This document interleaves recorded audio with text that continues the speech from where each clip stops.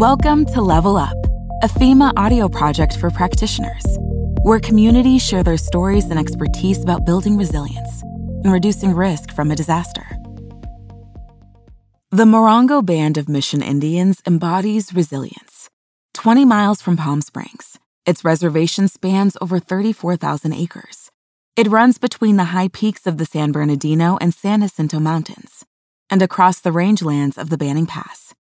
Most of its 3,600 residents belong to the Pass Cahuilla. This includes the Serrano, Cahuilla, and Capeño indigenous groups. Like many tribes in the Americas, the Morongo Band of Mission Indians endured centuries of violence, displacement, and forced assimilation at the hands of Spanish, Mexican, and American colonizers.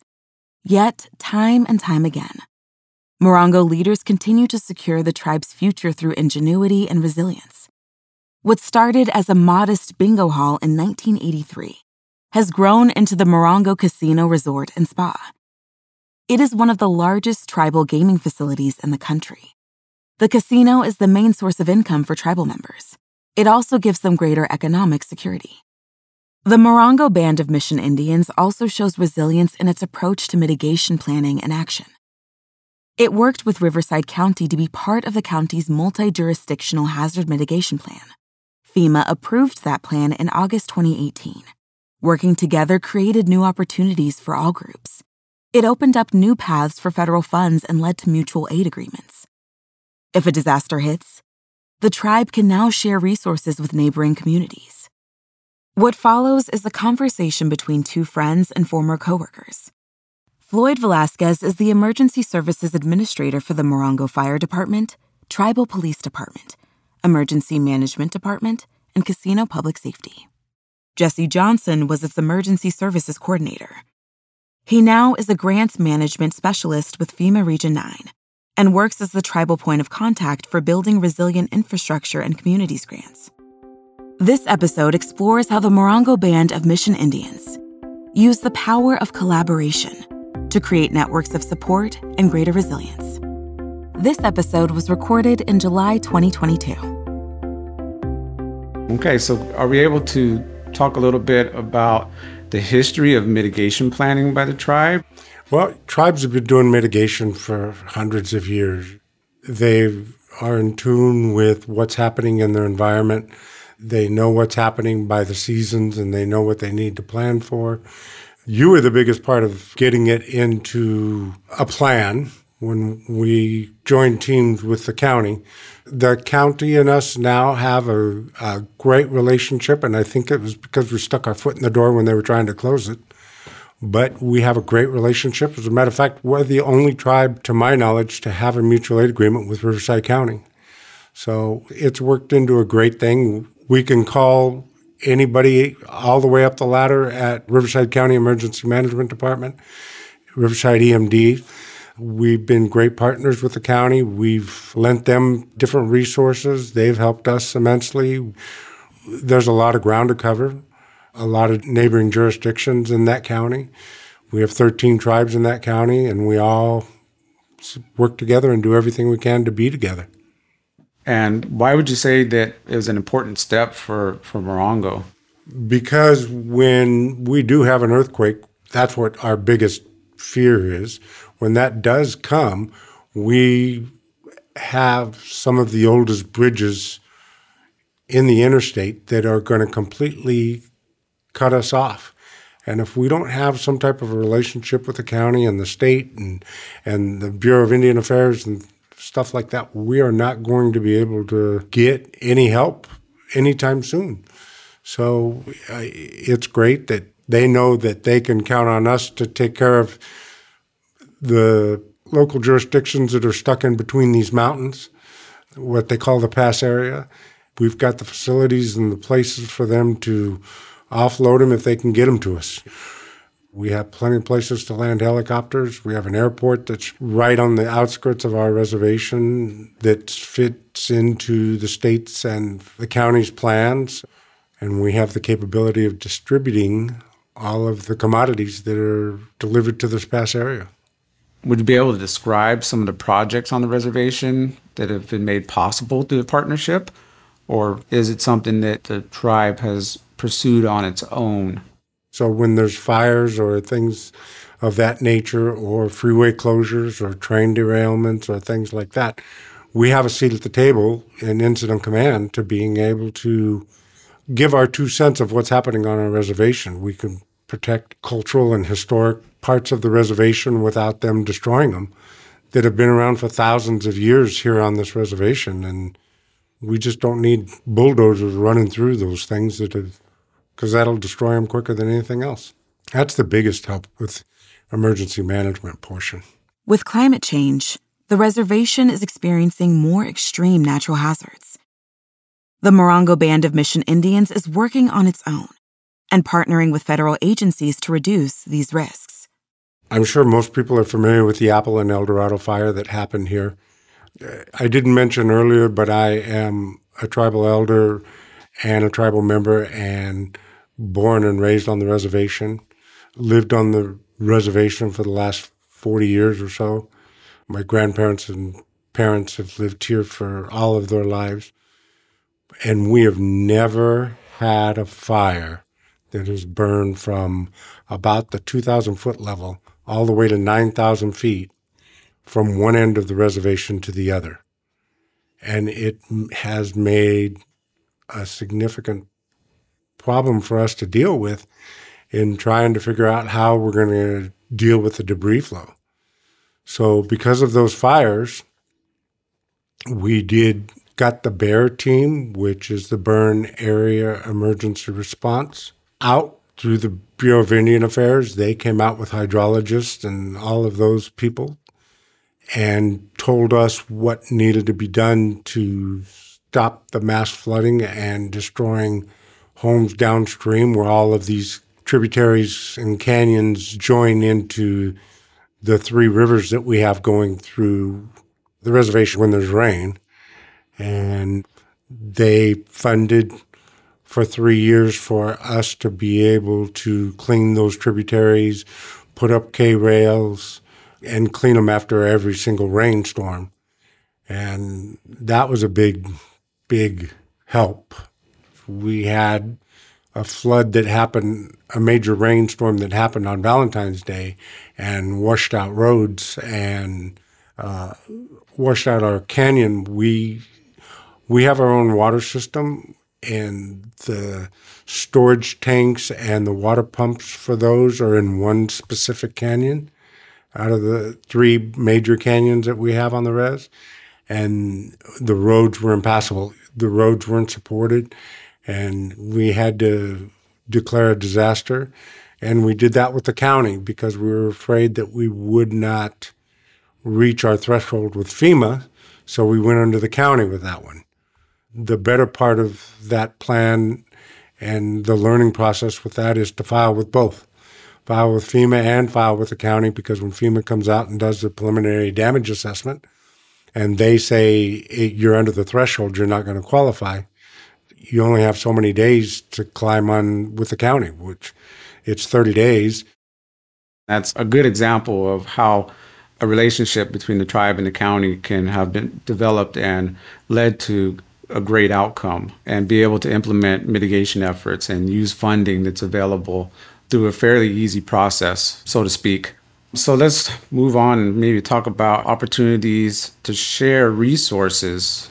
You know, the important part of any tribe and any customs and traditions that go with it is that the tribes always want to help the neighboring jurisdictions. And, you know, there's times that we need them. And when we had that Valentine's Day flood, the county came through. We were able to climb on with them, as per some of the other tribes too. So it's a two-way street. You know, the county has come to us. They had a water problem with a mobile home park that took about 15 days to get water restored back to that property in that mobile home park. We have military-grade water buffaloes that can be filled and refilled with clean drinking water. When we have fires in this particular area, the Sheriff's Department and the Highway Patrol have mobile emergency command centers, but they're a long way away because the county's so big. They only have a couple of them, so they borrow ours a lot. Is that all part of mutual aid?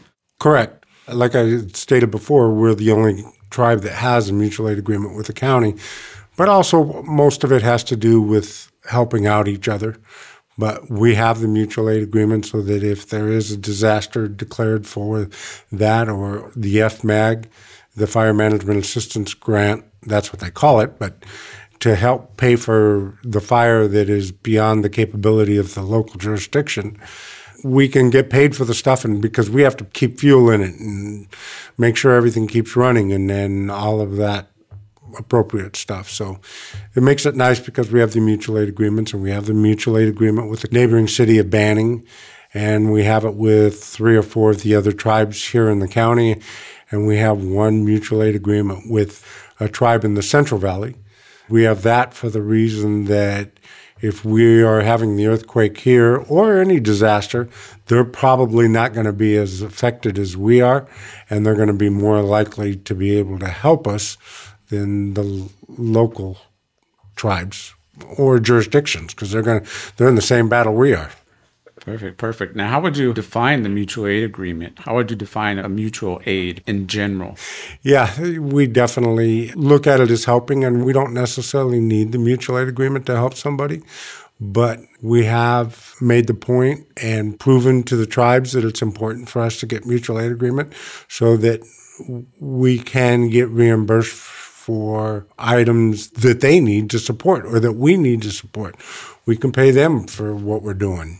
All of that stuff. And it doesn't matter what it is, water, generators, tents, whatever the case may be. But again, the most important thing to tribes is just trying to be a good neighbor and make sure that the things that we need when it happens to us, it's reciprocated. Yeah, absolutely. And that's one of the things that made me really, not only growing up in the neighboring town of Banning and having friends from the reservation, tribal members, but really seeing it from the inside, understanding the kindness and willingness of tribes to help one another and the neighboring jurisdictions. That's real important. So it's great, and that's great to be able to see that relationship have grown. Now let's kind of move on a little bit into mitigation as a tribal nation. How has the hazard mitigation plan changed how you view mitigation, planning, and action? Well, the most important part of it is that some of the items that are needed for you to mitigate a problem, you just can't afford. So because we have a hazard mitigation plan, we've been able to work with FEMA, and we've been able to get the BRIC grant going, which, by the way, is Building Resilient Infrastructure and Community. So because of that, we're trying to apply for grants. And by the way, because we signed up for that initial technical assistance, the BRIC people are coming out and helping us write and do everything we need to do to make sure that we can put the best foot forward when it comes to submitting the grant. Direct technical assistance is non-financial assistance provided through FEMA's Building Resilient Infrastructure and Communities program, also known as BRIC. Direct technical assistance, or DTA, works to enhance a community's capacity to design equitable solutions that advance community-driven objectives, supporting their efforts to put together a thorough BRIC application, from pre-application activities to grant closeout. So what do you think tribal nations can teach non-tribal jurisdictions about hazard mitigation? There's a real good example that I can think of with tribes teaching people stuff. That the tribes that live at the bottom of the Grand Canyon, I can't think of which one it is right now, but they live on the bottom floor, and all of a sudden they got flooded out, completely flooded out. The whole village was gone, but they couldn't find any people. They couldn't find any remnants. Then they got to looking around, and they found the people on higher ground.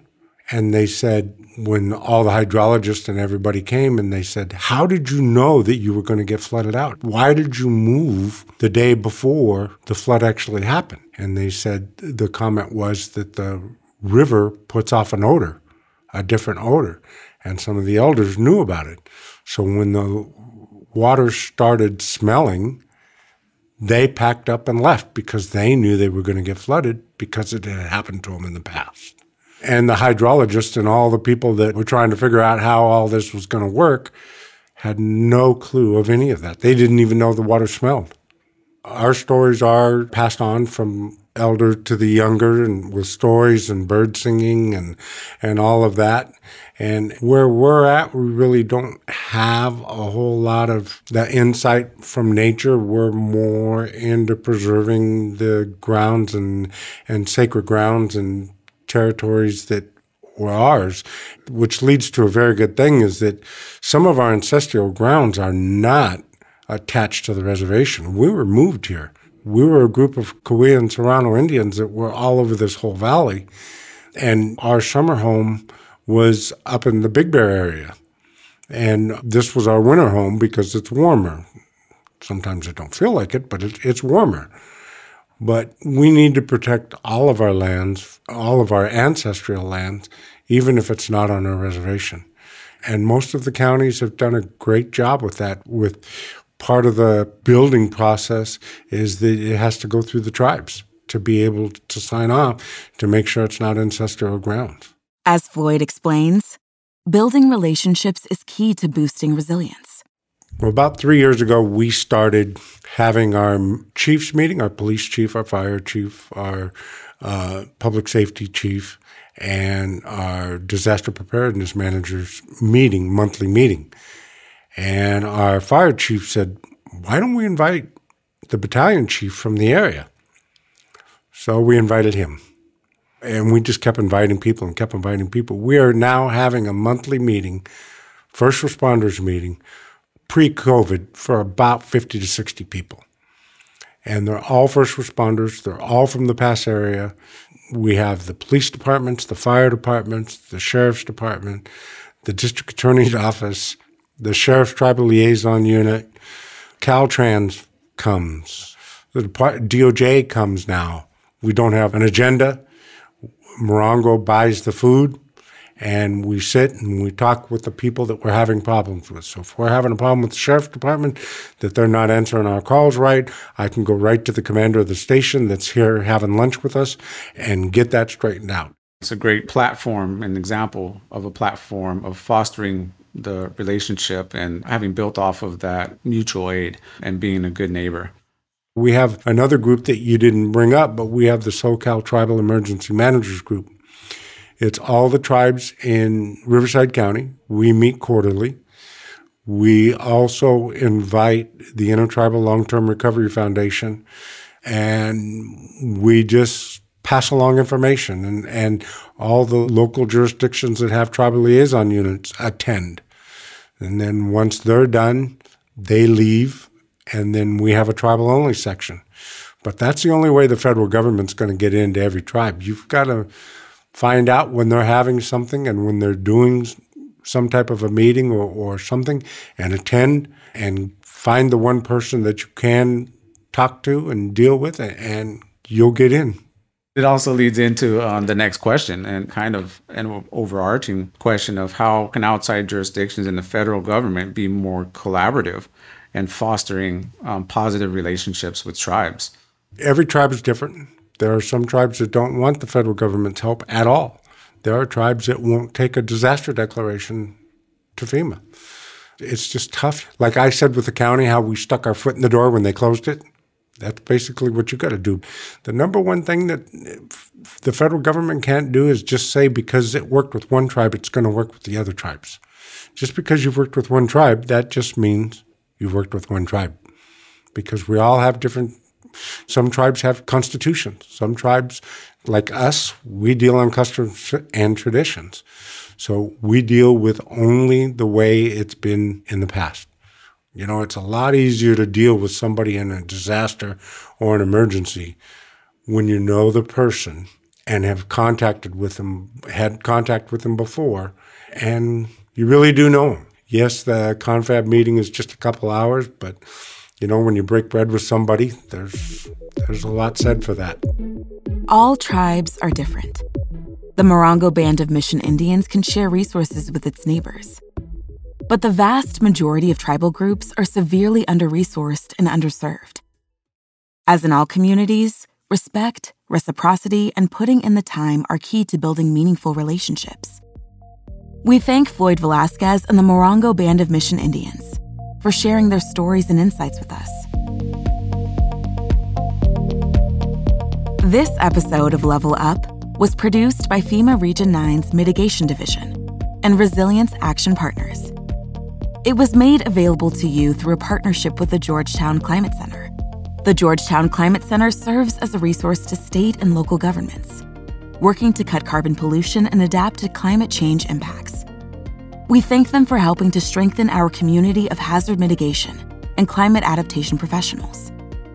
For additional information and access to the Climate Center's Adaptation Clearinghouse, with thousands of free legal, policy, and planning resources and case studies, visit georgetownclimate.org. To learn more about the topics and programs mentioned in this episode, check out the show notes.